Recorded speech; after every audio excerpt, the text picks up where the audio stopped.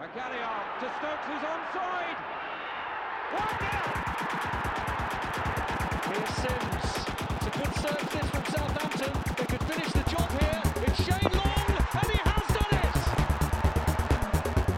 Just a minute to play. That's stoppage time. Here's Letizia. Who better to say farewell than one of the finest players ever to wear the red and white.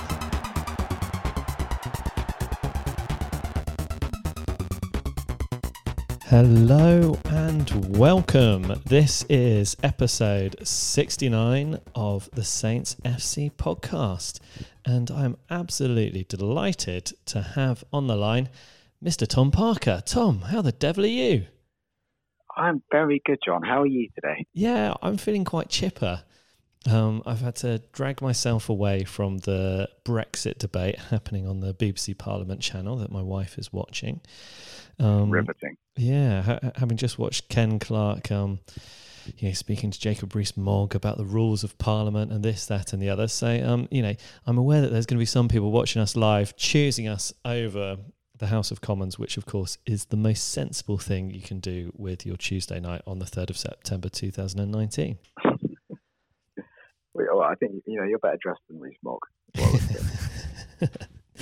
Yeah, fortunately, we're not doing this with the video today. So, Tom, there is one other thing you could do that is even more sensible than listening to the Saints FC podcast. Well, I don't know. Maybe just a little bit less sensible than listening to the Saints FC podcast, but very important that you do it. And that is get yourself some free beer from Beer 52. Free beer's the best beer, John. Yeah, free beer. Shall I tell you about it, Tom? Do you want to know more? Please, always, John, always. Okay, head to Beer 52. That's BEER number 5 number 2.com/Saints. And that will take you to our very special offer that we have got for you listeners of the Saints FC podcast, which is a box of 10 free beers, crafty beers, sent and curated by beer experts who've been travelling around the universe trying to find the best beer in the world, and then kind of curating it into a little box for you. And in that box, I also got some beef jerky and a magazine about craft beer, Tom. That is a good night in, that is, John. 10 bottles of beer and some beef jerky. So anyway, maybe more than one night in, 10 bottles. Yeah, I mean, 2 or 3.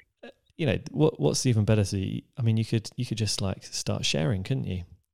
Share the beers with other people. I think that's probably the nicest thing that you can do when you've got that many beers. Anyway, so that's beer52.com/Saints for your free beers. Oh, I say free with a little bit of an asterisk. You do have to pay for the postage, which is £4.95, but that's fairly reasonable, isn't it? If someone's going to give you free beer, very reasonable. Yeah, you're willing to pay the postage for it. And it is a subscription service, but you don't have to stick in for the whole subscription. You can cancel after the first month if you don't like the beers or if you don't want to continue on with the subscription. But what we need to do, Tom, is continue on with the podcast. And there's some very, very important business to get through. Should we start with the League Cup? Let's do that, John. Wait, are we playing anyone significant? Can you give me some details? Well, I mean, I don't know. Did you notice it? I mean, I just thought you wanted to talk about that absolutely fantastic victory that we had away to high flying Fulham and the Michael Obafemi goal. Is that not the case? We can talk about it. We can also. I think we're playing a certain team beginning with P, aren't we? From down the road. Ah, Peterborough, yes. Yeah, our old foes. Well, Plymouth for you, John. Plymouth, yeah. Oh, it's not our really big rivals, is it? Northampton. Or Bournemouth, as they would love us to be. No, it's not. It's the big one, John. It's the one we've all been waiting for. Oh yes. That is right. For any Saints FC podcast listener who has not experienced this before, Southampton versus Portsmouth. It is the absolute big one. I can't wait. Can you? No, I was at the last one of these. I think I was at the last one of these games, and the atmosphere is I think I've been to 2 two of them. The atmosphere is just beyond belief. This one's going to be huge. Yeah, I mean, so have you ever managed to actually get to Fratton Park, or have you just been to the ones at St Mary's or the Dell even? No, so I went to one at the Dell. Yeah. And I went to one at St Mary's. The one at the Dell, I don't remember much. I know we won, and I think that if anyone's got a really good memory about obscure Saints players, I think we had a guy called Andy Williams. He was like a promising winger. I might be making this up. He came on and almost scored. So I remember that was the sort of highlight that I really remember. But I was at St Mary's, and I'm pretty sure it was when Billy Sharp scored, and Portsmouth equalised with one of the youth team players, and they went absolutely mad. Like they were nuts and lost there. And it was when Saints were high flying and Portsmouth were in big financial problems. And it don't often use the word febrile, but that's the only way you can describe it, John. Tom, you always use the word febrile. You love it. It's one of your favourites. It is a good word. Yeah. But John, have you been to any of them? Yeah, I've been to a couple. I've been to the ones at St Mary's, basically. All the home ones we've had at St Mary's, I think, I've been to. Probably my favourite was it? Did we beat them 3-0 when Marian Pajas scored that absolutely wonderful goal, kind of cutting in and kind of curling it into the far corner? Do you remember that one, Tom? I don't know if I do. I mean, we always tonk them, don't we? I don't want to jinx anything, but we always win, don't we? Yeah. I mean, that one I went to actually, St Mary's, it was actually 1-1. So was it 1-1? Yeah. Yeah. The Billy Sharp one. I tell you what, another one which was really good was the one in the FA Cup. Was it when Harry Redknapp was our manager? And Peter Crouch had a penalty in the last minute in front of the chapel end. And I just remember being behind the goal and like trying to kind of suck the ball through the air to come into the goal. And it somehow worked. He just banged it in. And that was 2-1 last minute penalty winner against Portsmouth. And that at that time, it felt amazing because it felt like, Peter Crouch kind of solidly had severed his skate roots and become a Southampton legend, and Harry Redknapp had as well. Little did we know what was going to happen there in the future. So, but I mean, just those moments were just so great. Just looking here, I'm just trying to look. I think maybe that Billy Sharp game was 2-2. I can't remember. I think it might have been. Yeah, that was the one when we were in our championship promotion season, wasn't it? And Portsmouth were on their way down, and we drew both games in the league that season.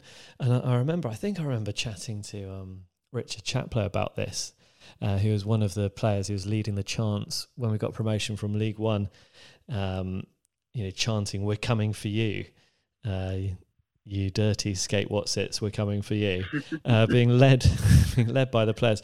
But that's probably my only regret would be that, in that season where we went up from the Championship and they got relegated, that we didn't absolutely destroy them in those games. I mean, obviously getting promoted to the Premier League was great, but obviously beating Portsmouth as well would have been absolutely fantastic. And so anyway, we're 7 years later on. This is our chance, isn't it, Tom? I mean, we are such a better team than Portsmouth. Hasenhüttl's got us playing well. He's got to take this game seriously, hasn't he? And the frustrating thing, going back to the Championship games, we didn't lose out in the Championship, did we, by many points, only a handful of points. And if we'd have tonked Portsmouth on both times, we'd have. Not only would we have the glory of being Portsmouth twice, but we'd also probably pipped Reading to the league.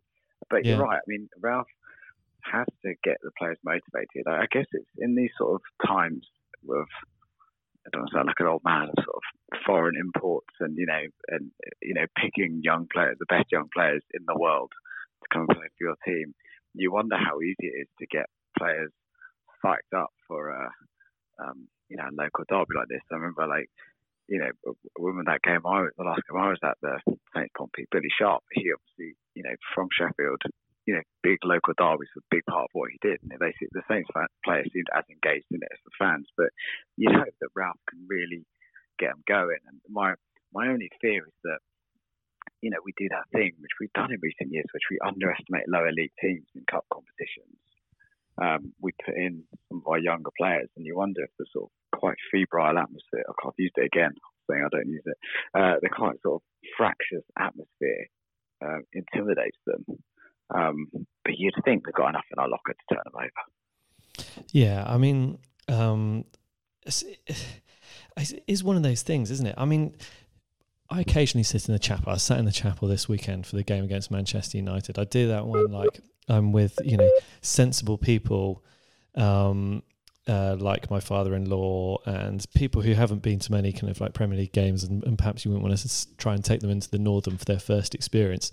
And I just remember that even the chapel end at those derbies is just, Tom, I'm going to use your word again, it's that febrile atmosphere. and one of the things which I really remember is there's this guy with dreadlocks, and he had like all the kind of like hippie outfit, and he looked like the most chilled person you could ever come across, kind of like a bit like Neil from The Young Ones, super chilled, wouldn't say boo to a goose.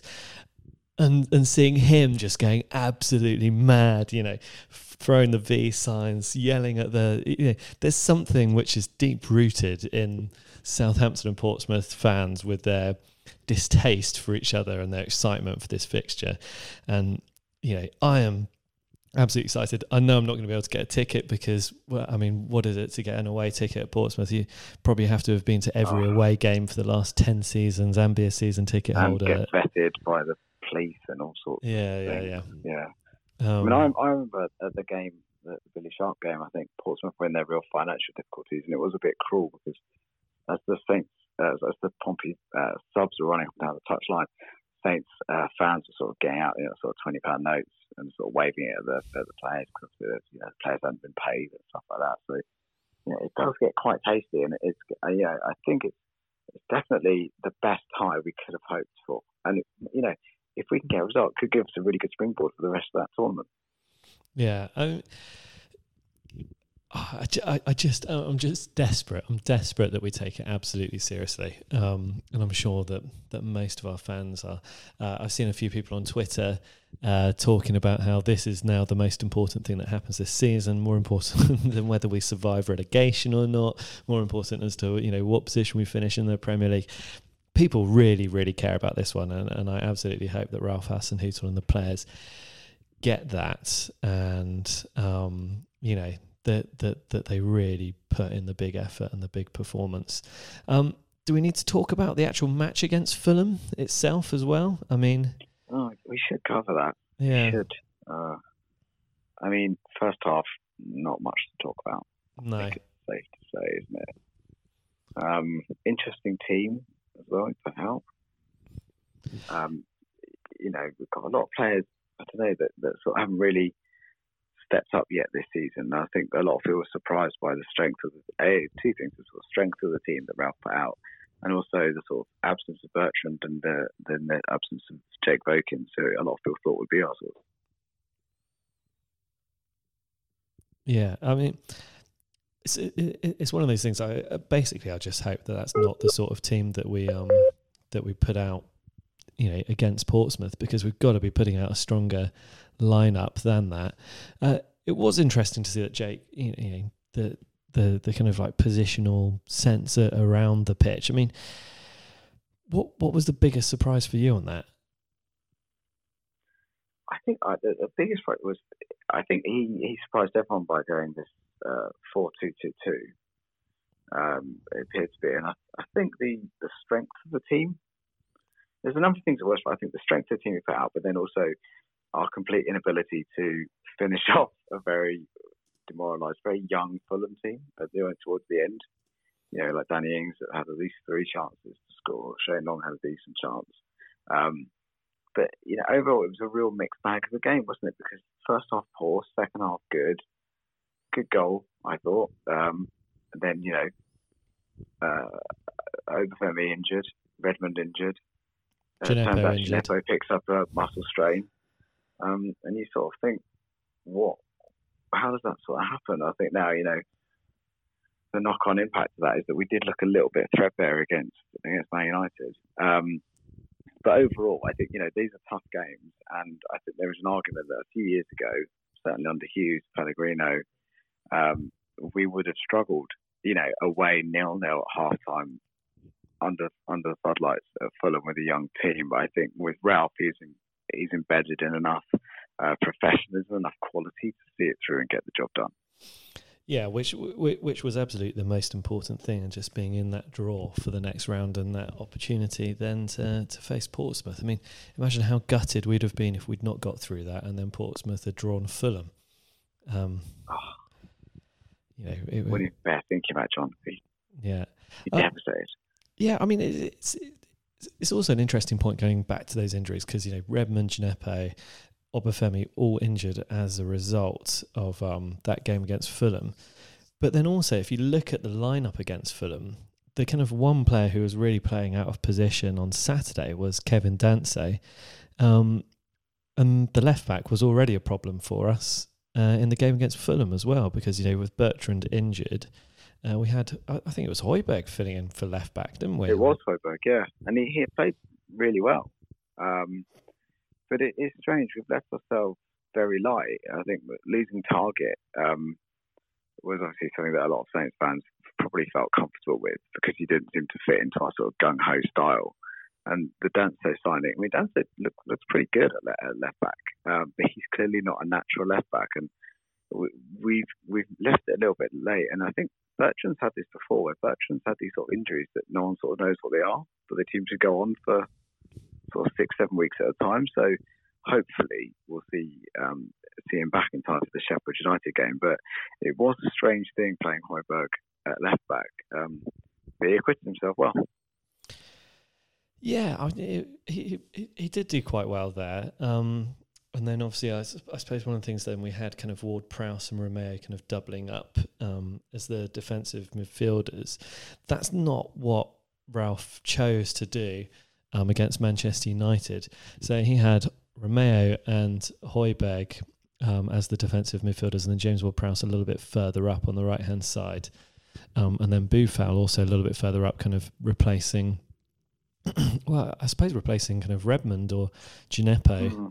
And then with Ings and Adams up front. So, I mean, again, it was quite a funny lineup, not so much, I suppose, in the formation, because we now know that Ralph likes to play this 4-2-2-2. But certainly in personnel, it seemed a little bit weird. But then from watching us starting against Manchester United, I mean, I thought we actually started out pretty well. I mean, all the commentary and all the reports will tell you that Southampton were dreadful in the first half, but the first 10 minutes, I thought we were absolutely fantastic. We were all over Manchester United. They could not deal with our high press at all. And Sofiane Boufal managed to get a really good chance and quite a good shot away, which just went inches past the post in that first 10 minutes. And at that point, I thought, well, we're totally in the ascendancy here. We're going to win this game. Yeah, I mean, we really took the game to them, and I think it showed the energy. And I think Ralph is absolutely right, which is that they've got two fairly slow centre backs. They do like to play out from the back. And, players like Pogba are a bit of a luxury, so if you can get at them. But at the same time, we do seem to lack, and maybe this will come as the season settles down a little bit, we seem to lack a sort of just that final ball, just that bit of quality at the moment. And I think it kind of showed that we couldn't, we had to score, didn't we? And in those sort of 11 minutes, we had to take the opportunity, but we didn't. And we had, again, quite an interesting team selection. Valery on the bench when, many would have thought if you're fit enough to be on the bench, you should be fit enough to start. We played Cedric, who did look a bit rusty. And, we got punished, really. As soon as Man United sort of came out of their slumber a little bit, we got punished with a hell of a goal, Dan. Sorry, John, you were there. How good was it? Well, I mean, the finish was great. We were in the chapel stand, so we saw it up close. But the space that we gave Daniel James was really quite shocking. And, I mean, my theory is that there's something kind of lost in the confusion between James Ward-Prowse and Cedric in terms of the defensive responsibilities, because as soon as I think it was when Mata passed around went around the outside of Daniel James, Cedric went with him, and then there was nobody going for Daniel James, at which point he just kind of sauntered into the box. And you'd expect anyone half decent to be able to kind of drill in a decent shot from where he was with the space and time that he had, but he did do it absolutely brilliantly. I think he's done it a couple of times this season already. He's a very young, very talented player. I think most people probably remember Daniel James for that game he played against Manchester City in the League Cup or the FA Cup last season, where he kind of like sauntered through the whole Man City midfield and then scored a goal. He's a really good player, and he's not the kind of player that we should be giving that much space. And also, so he was always going to shift it, wasn't he, onto his right foot? That was always going to be the thing, and it was almost a bit like a training ground goal. Yeah, how simple it was. I thought you were going to say with how static the Saints, the defensive players were, standing around like cones. Yeah, Cedric turning his back on it, and I think it kind of showed that we can, there's no doubt we can press, and there's no doubt we can, get into spaces and be aggressive, but we do still lack a little bit of quality. And I was watching Mata on Saturday, and like, he's just such a wonderful player, isn't he? He's just such a wonderful footballer, and what he does with the ball. He's not always on the ball, but if there's some sort of ratio for the amount of at times he hurts clubs, the amount of time that he has on the ball, the amount of passes he actually makes, he's just such an intelligent player, and what we would give for just someone with that little bit more, I think, patience in midfield, just the ability just to make that killer pass. We have lots of people who are sort of full throttle runners, but we just maybe when teams sit back a little bit, we just lack someone who can just sort of thread it through the eye of a needle. Yeah, I mean, in a way, we do kind of play this absolute panic football. We try and make the opposition panic and give the ball away to us, which we're quite good at doing. But then as soon as we get the ball, we're still in that kind of mode of panic, and everyone's panicking and nobody knows what's going to happen. And then is it a bit like watching Albert play football at times? I think Albert and his mates. I think Albert, my 4-year-old son, is sometimes a little bit more composed on the ball. He takes his time a little bit more. Yeah. We do. I mean, we, and it's quite interesting because we didn't really have many good chances coming on Match of the Day. Jermaine Janis was saying, he was pointing out Man United. Man United, Solskjaer was saying, well, we had lots of really good chances, but actually he was pointing out that most of the Man United chances were half chances. I'd agree with the same thing about Saints, wasn't it? There was lots of slashing at the ball and stab shots and things like that, but there wasn't really, apart from the goal, there wasn't really something you'd say we're definitely going to score that. No, I mean, there were a couple of moments where we put it across the box, I think, in the first half, but there were also a couple of moments where Manchester United put it across our box. Rashford missed a bit of a sitter of a header, I thought. One of the things which I found really interesting, so it's being sat behind the goal, is you get a totally different perspective from when you watch it on television. I think you can see what Saints are trying to do with the 4-2-2-2 press even better when you're kind of looking at the pitch lengthways. And so that was kind of very interesting to see. And the press isn't constant as well. There's obvious triggers as to when the players will press, and you can really see it when you're sitting there watching in the stadium, because seemingly nothing will be happening, and then suddenly you'll notice that there's 5 or 6 Saints players just really pressing, whether it's the goalkeeper has got the ball or one of their centre-backs has got the ball. And then other times nobody's pressing at all, so they're almost conserving their energy, or they're allowing the ball to kind of come back. And the other thing which I noticed is that it seemed that we were quite willing to give away possession and put the ball, I suppose, in the final third and then press. So almost like we're more comfortable with the opposition having the ball in their kind of defensive third and then pressing that than we are in actually having the ball ourselves. Well, this is what Ralph's been saying a lot, isn't he? He's talking, you read a lot of these things about how he wants us to play, and one of the things is he thinks that the player winning the ball, it's all well and good having playmakers but the player who's actually most important is the one who can win you the ball in the final third, because that's how you're going to that's how you're more likely to make chances and score goals. But I think what's interesting is obviously the energy it requires in Ings and Adams up front. That constant press. I mean, every time De Gea got near the ball, and I think if we weren't playing against two such really good centre backs, we'd have had a lot more joy. But I think you're right. The idea is obviously to press as high up the pitch as we can, and I think I've said it for a while. Saints struggle in games when they have more of the ball. Yeah. We seem to do much better in games where we don't have as much of it, which is a weird thing to say, but that seems my anecdotal, finger in the air. What I reckon is that we're much more suited to a team that actually wants to have the ball more than us. Yeah. We almost seem to panic a little bit when we have the ball too much.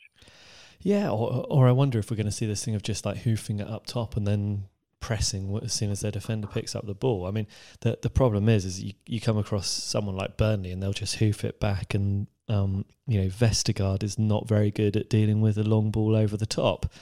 So that's where we will have problems.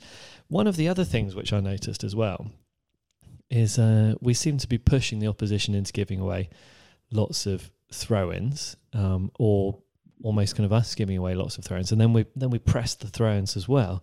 But then what really excited me on the throw-in stuff was Kevin Danso got a throw in the first half. Oh yeah, and he I mean, is he the Premier League's answer to Rory Delap? Has the Premier League got a trebuchet back in its ranks again? It's a real howitzer, wasn't it? Because what I loved about it was flat. There wasn't that loop sort of choreographed to the goalkeeper. It was just like a cross.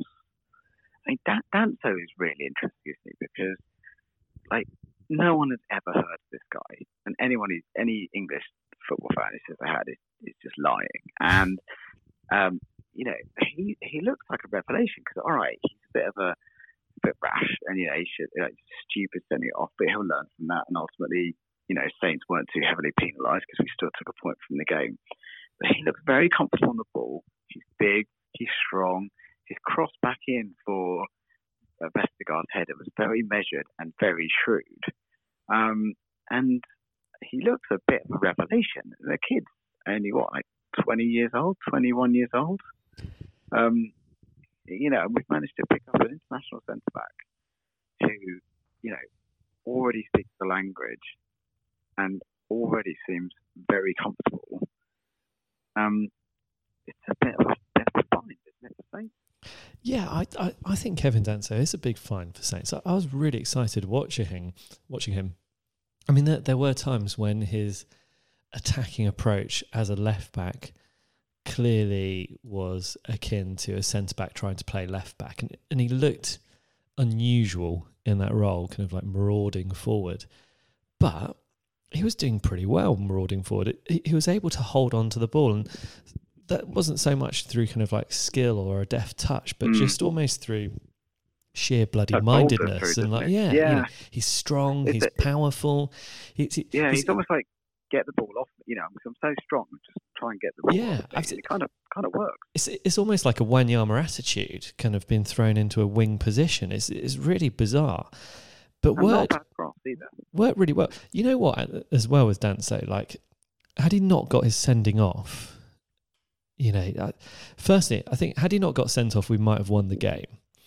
I also think had he not got sent off, he might have been a shout for man of the match, because I thought he was playing really, really well in this kind of quite unusual, obtuse, unconventional manner. But it was exciting as well.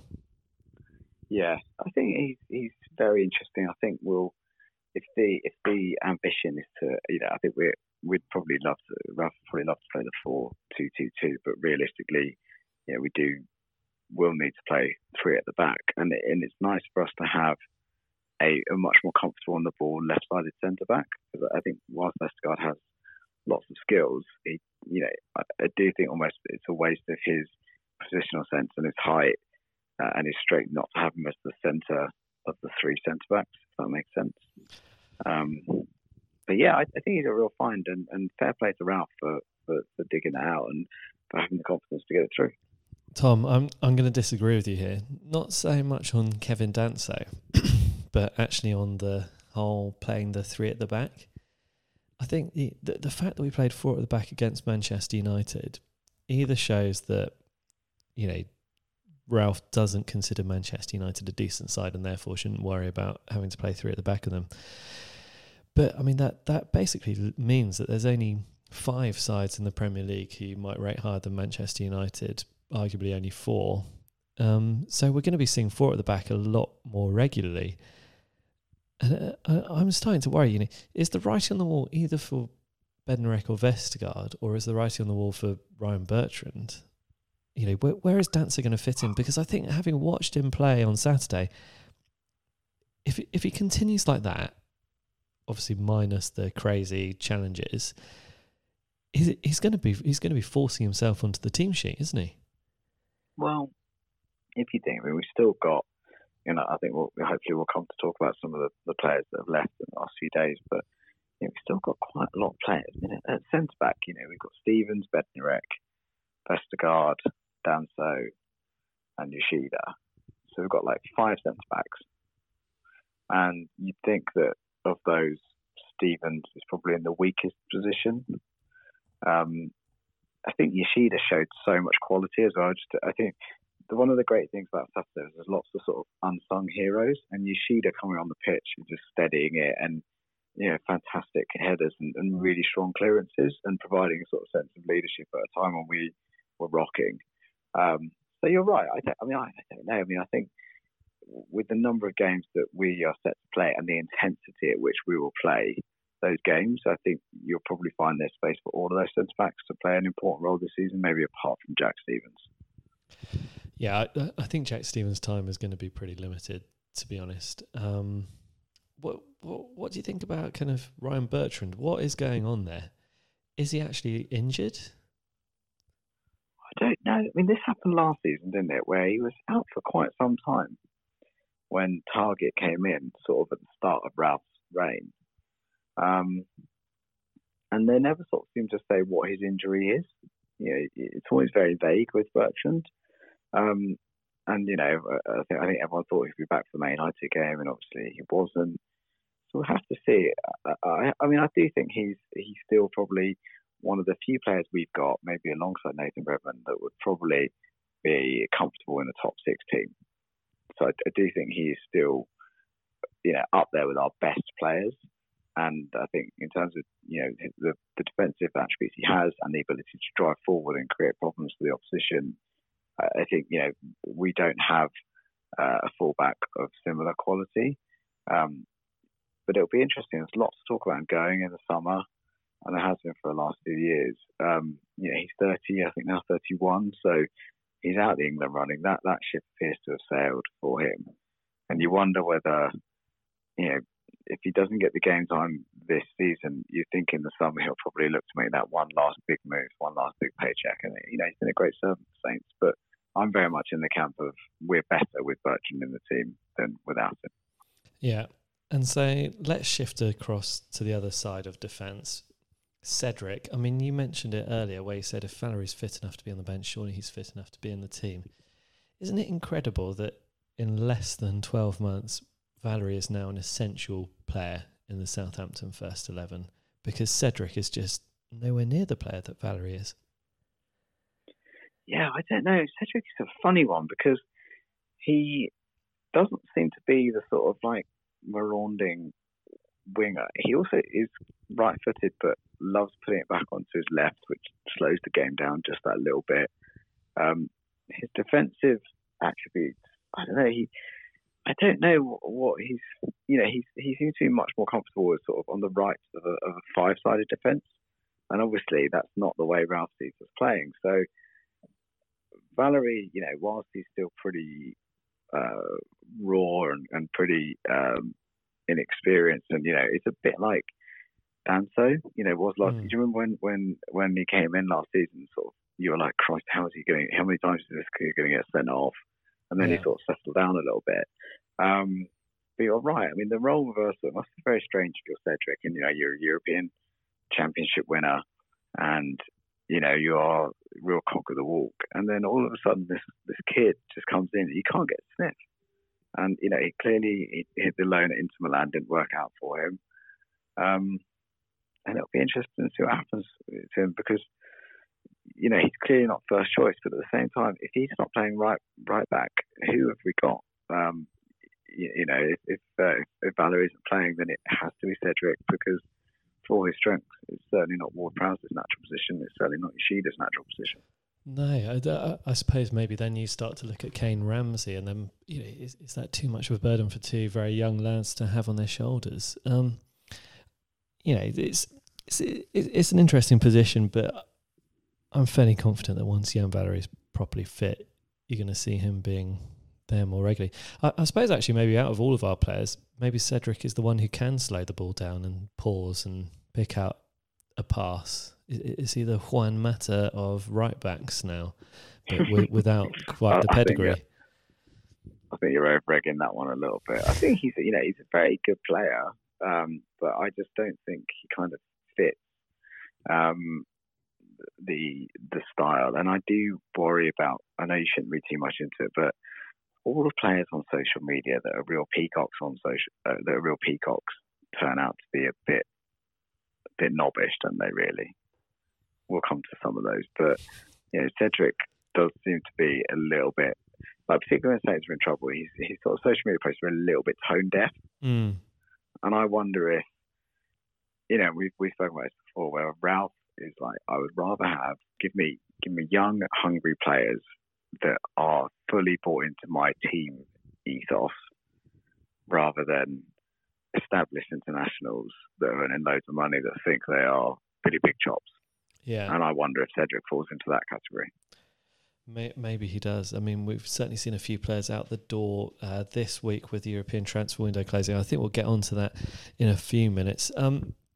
I suppose just to kind of like finish the roundup of the Manchester United game, we had the Saints goal from the corner, which I think corners on average have about a 2% success rate. So that's 1 in 50 corners you'll actually get a goal from. So I'm not sure if this counts in that stat, because it was kind of the second phase of play, wasn't it? Danny Ings had the great header, then we had the rebound out to Danso, and then Danso lobbed it in for Vestergaard to head in. So I'm not sure if we're going to have to wait another 50 corners before we see Saints score again from a corner, or if that's, or if that one's a freebie because it's considered open play. So we'll have to wait and see what the answer to that is. Danny Ings, great header. Good to see him getting on target. I think he's going to get a few goals for us. Che Adams as well, also working hard, had a good chance, but missed it pretty badly. But I think it's a tough job being the strikers in a high-pressing game that Ralph is playing, because I think your probably opportunities to score goals are less frequent, and you have to work a hell of a lot harder than most strikers would ever dream of working. Yeah, and also I think a lot of the time, because of the sort of fast turnover of the ball, it seems to be we are getting chances where our strikers aren't having a huge amount of time to think. And I was watching Aguero this afternoon when his goals against Brighton, where Aguero doesn't even need time to think. He just instantly knows what he's going to do. And Aguero is one of the best players in the world. But I wonder with we need players with a bit more composure. But Ralph has said, particularly with Che Adams, he'd be more worried if he's not so much worried about the lack of goals. He would be more worried if he wasn't getting the chances. And with Che, you almost need something needs to just hit him and go in. But I think in terms of the broader work around Che Adams, he is a player that scored 22 goals last season, but he's also a player that towards the end of last season scored 1 goal in 16 games. So Saints didn't buy the super on form, on fire Che Adams. They bought someone who, smashed the first half of the season, then had a very quiet second half, and wonder if he just needs something to go in, and I'm sure he'll really kick on. But I wonder if the sort of he's just not getting the time on the ball that maybe he was used to in the Championship. Yeah, I mean that could certainly be the case. The other thing I want to bring up is the irony of Ashley Young being booked for time wasting Ashley Young being booked for complaining about time wasting after he was time wasting about 11 minutes into the game. Man United were time wasting from the very beginning. I mean, that is the crazy thing, isn't it? Even their celebration for their goal took ages. It was infuriating. They all just kind of ran up to Daniel James, took ages coming back. And then to see at the end them like desperately trying to do something about it, which I thought was quite funny. I mean, can you imagine Alex Ferguson, Manchester United, time wasting it after 10 minutes into the game? But also, he's just such a.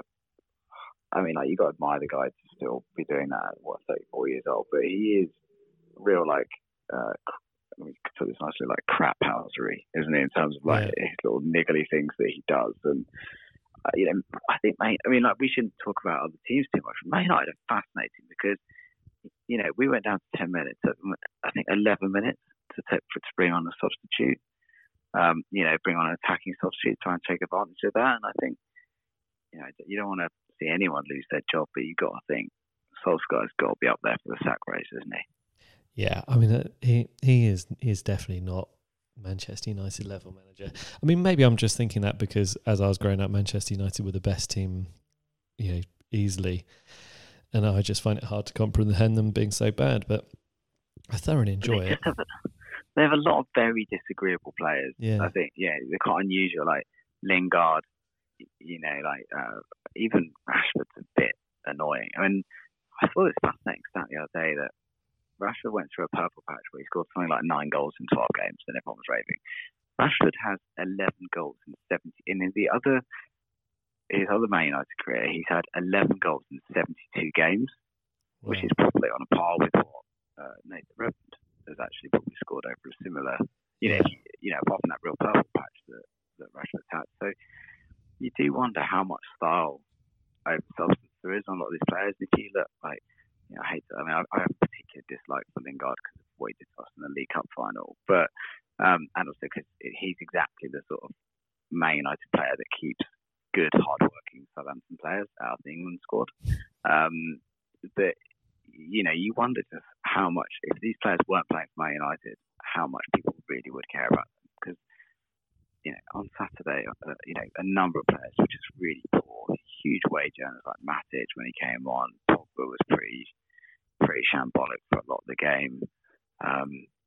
They didn't look great. And I think Ralph got it right tactically. I really have to, and I think his celebration at the end, which was like, if you'd have said what's just happened here, I think we'd have won.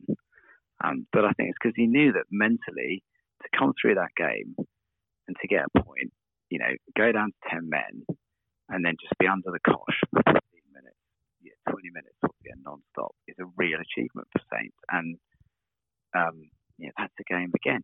We would have lost that game a year ago, without doubt. Yeah.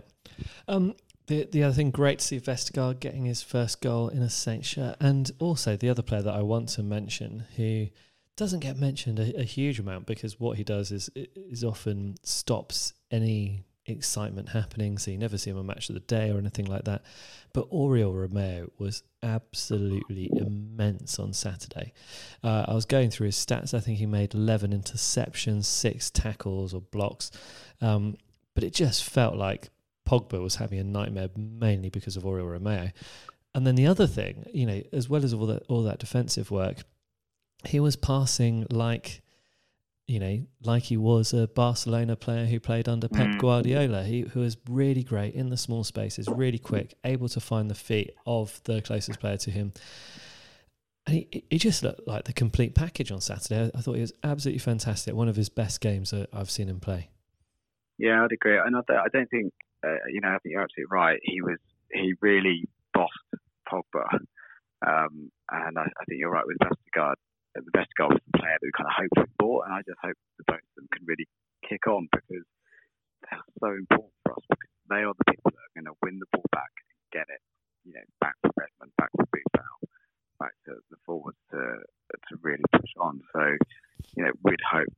either of those can really take them from, particularly Vestergaard, who didn't have a great start to the season. A lot of Saints fans, I think, are still jury's out on Vestergaard, but I think he'll have earned himself a lot of friends on Saturday. Yeah. I don't want to get onto the question, what is a James Ward-Prowse, but I think that might have to be something that we discuss again this season, because I think he has dropped off a little bit from last season's performances, Tom, which is sad to say. But we'll save that for another. We'll save that for another episode, and let's move on to Sheffield United away. Did you manage to get tickets for this in the end, Tom? Are you going to this one? Hypnobirthing, John. What's that? Hypnobirthing. It's a trendy thing. Oh my god! Women have in my life now. No, I would like. I'd absolutely have loved to have gone to Sheffield United. I would have absolutely loved it. But I am hoping. Are we going to try and get a ball? Tom, let's just rewind, okay? Because I've got some experience of the whole hypnobirthing thing. It's all about, like, basically, say, right, for all you listeners that like think Tom and I are now talking about some kind of stupid jargon here, hypnobirthing is this idea of getting yourself into a really relaxed state before you give birth. Now, Tom, obviously, you're not going to be giving birth any point soon, but your lovely wife will be, and you're going to be there as the support. Tom, you do realise that checking Saints results is not going to be providing that kind of like super calm atmosphere, relaxing atmosphere for your wife to be kind of getting into the state to give birth. You checking Southampton scores and, checking to see if Billy Sharp has scored against us, or seeing if Vestergaard's like now on a run, you're going to get you're going to get hit, I think. I'm going to get hit. There's going to be like beautiful whale music playing in the background, and then you're going to go, yeah, come on. And then you're going to get What smacked. are you doing? I'm so happy the baby's being born. So I've just done that. No, I agree, John. And I think, this is a learning curve. But baby's due on the 29th of December. I don't think there is a game that day. I have to check. I think we'll be in that sort of post-Boxing Day, pre-New Year's Day. Actually, maybe there is. I need to check on that. Either way, obviously, if Imogen is listening to this, it doesn't matter, and I'm fully committed to being engaged with the birth. Okay. Well, good luck in your hypnobirthing class. Thanks, Sheffield United away is clearly not to be, but we'll make sure we meet up at an away game soon enough. One of the things that I'm quite excited, there's two things I'm excited about seeing about Sheffield United. One is seeing Billy Sharp playing in the Premier League. That's in a general feeling. I don't want to see him playing well against Southampton. The other thing that I'm interested to see is kind of Chris Wilder, the manager, has got this like marauding centre-back tactic of overlapping centre-backs, which I think is a really interesting method of attacking. And actually, maybe that was the team that Jack Stevens should have played for, because he would have been a great attacking centre-back. Well, he still is, when he gets the chance to go forward. Oh, Jack, he's such an enigma. But I watched I watched a lot of the game on Saturday. They played against Chelsea, and they're a really good team. And also what I love is the players seem to have fed off the energy of the fans so much. They go absolutely mad when they score. All right, Chelsea look a bit shonky at the back, but it's not going to be an easy game for Saints. And I think if Saints can get anything from that game, I think we'd probably take a draw, because if we can just keep this unbeaten run going, draw our away games, win at home. After that we've got Bournemouth at home. I think we could win that. So we're going through a difficult spell of games. We're going to come up, and I think if we can get 4 points out of the next two, I think that would be a really strong bit of business for Saints, particularly after the draw against Man United and the win against Brighton. Yeah, I mean, kind of basically Sheffield, the city, and watching Southampton gives me the creeps, because do you want to know what happened last time I went to watch a football game featuring Southampton in the city of Sheffield? Please tell me, John. Sheffield Wednesday's goalkeeper, Mark Crosley, scored a goal against us with a last-minute header. He literally did the goalie coming up at the corner and headed it in. Didn't Crossley? Is he the only man to save a Matty penalty as well? He is like the absolute. What is he doing? He's like kryptonite to Southampton. He's our Bet Noir. Yeah, he is. Not So good at all. It scares But me. also, isn't it? I like it because it's one of the. I like any fixture that was one of the sort of first Premier League fixtures. Yeah. So Swindon, Sheffield Wednesday, Sheffield United, any of those, and I think Saints Sheffield United has a really good ring to it. I think it'll be great, and also Sheffield's a great city. It'll be a really good day out for Saints fans. Yeah, it will be. Not so much for the Saints fans doing hypnobirthing classes, but anyway, there we go. Tom, should we move on to the transfer outs? Yeah. Moy Elyounoussi to Celtic. Good bit of business. Yeah. I mean, I think there's a broader issue here, isn't it? Which is like, God, we've signed some players that are totally unsuited to Saints and lack the quality. And now Elyounoussi going to Celtic to play, 3 or 4 difficult games a season tells you everything you need to know. It's just, I don't know. He's just a classic. You'll just never see him. He'll be a pub quiz answer, won't he? I just don't know what to say to him. I was there against Newcastle when he had a rare start, and he just looked totally, utterly unsuited to playing Premier League football, like he'd won a competition. Yeah. Let's go through some of the other loans. I mean, Freddie and I talked about Fraser Forster. I think that's good news for him. Carrillo. God, do you remember how we agonised about how he pronounced his name? And basically it just wasn't important because the only news is that he's off to Leganés, which, surprise, surprise, that's where Pellegrino is manager. Yeah, bad rubbish follows bad rubbish, or whatever the saying is. I think it's just, again, so much money. And one of the things, and I think it's really worth, we spoke about before, it's really worth hammering home, is that we spent £18 million on that guy. Mm. Like, he's not like a 22-year-old. He's 28. Yeah. So has no resale value, or limited resale value, even if he had been a moderate success with Saints. So it's just such a bizarre bit of business. And I think that, I don't know, how do you explain that a club without a huge amount of money, in dire situations, spends £18 million on a player recommended for a manager that they know is probably, that everyone knew was out of a job pretty soon anyway. It's such a weird thing. It is a weird thing.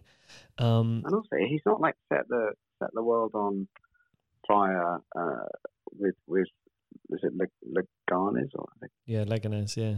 Leganés, he was pretty poor over there as well. Yeah. Wesley Hoot is another one out the doors. Antwerp. Royal Antwerp, yeah. Yeah. What a disappointment. I mean, you were there at Palace, weren't you, John, that game when it was his debut? He was great. I mean, I think you and I were watching Wesley Hoot and Mario Lemina both playing a fantastic game. We thought, wow, we've bought 2 absolutely brilliant players here. But they're 2 players whose egos are beyond their skills, which is just a really big problem. Well, it's funny, I looked at Hoyt's Twitter, I think, or his Instagram earlier, and I noticed he didn't have a Southampton footballer. It just said, like, Wesley Hoyt. Obviously he's fallen out of, like, he's throwing his toys out the pram. So, it's almost like quite embarrassing. They, like, whether he likes it or not, States were still paying him. And, again, like, one of the terrible things about all these players that are loaning out is, I bet you we're still on the hook for the majority of their wages. And these are all players, I bet you, on big, big money for Saints. Yeah. These are all Champions League players, apart from Carrillo, really. Yeah. We're probably paying, for Saints, 60, 70 grand for each of these players, and they've all been. If you try and think of anything, Hoyt had no positive impact. Carrillo had less than 0. Elyounoussi, I would have put there in the less than 0 category, and I guess the next one to come up is tonic like limonade or whatever the hell he said was. So. Tonic like lemonade, Mario Lemina. Oh, mate. What tit. I mean, the hilarious thing here is that he's like fishing for this move to Manchester United, reposting a video which has got the speed of the video sped up and isn't even exclusively Mario Lemina footage. It has some great skills from Nathan Redmond in there, and he retweets it. And nobody who's doing that on their Twitter is about to get a move to one of the big clubs, are they? I mean, it makes me laugh because it's almost like his ego must be so great that he feels, and also his sense of immaturity, that he feels, oh, that's, that's what's going to get me the move. Yeah. When you can, he's been moved on from Juve. Saints, clearly, for Ralph, he doesn't fit the bill as a person. I think it's probably safe to say, or as someone who can consistently apply the talent that he has. And, he is then shipped around Europe. Every club, I imagine, will have taken a look at him. From what Wolves, you just run through the clubs he's linked to. So Arsenal, Man United, Wolves, Everton, Monaco, I think like Fiorentina. He's been linked with, clubs almost on every single European big league, and everyone has turned him down. Yeah. And now he's going to the Super League in Turkey, which is, it's not going to exactly put him in the window, is it, for that big move back to one of the top Italian or Spanish teams? No, I mean, is Galatasaray in Istanbul? Yeah, I think they are, aren't they? They must be. Yeah. I mean, Istanbul's a cool city, so good luck to him there.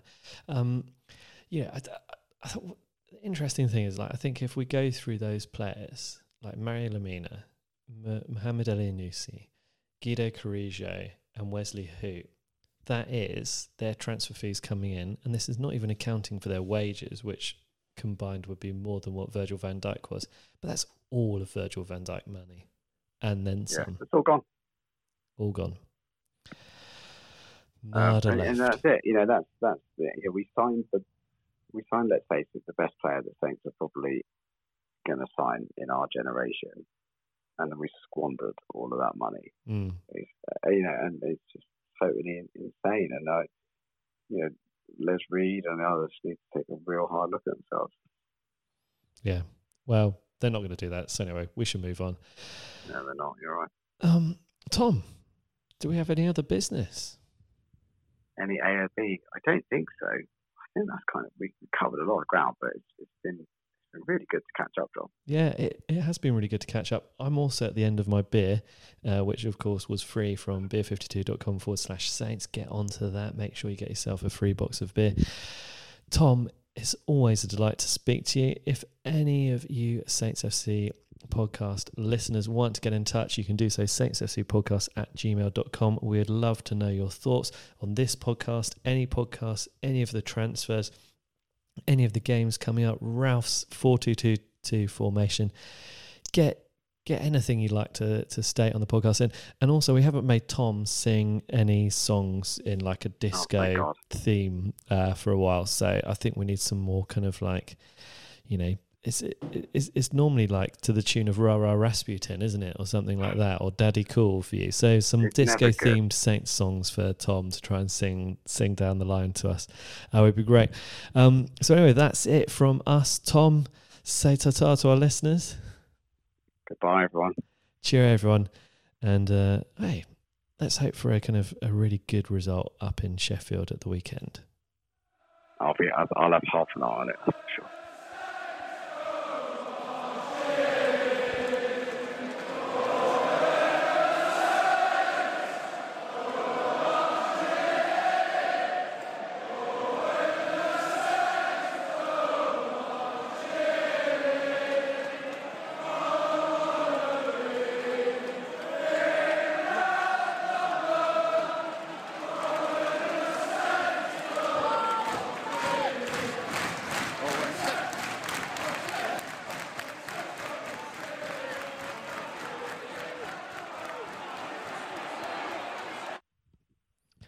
Oh, Tom, always good to talk.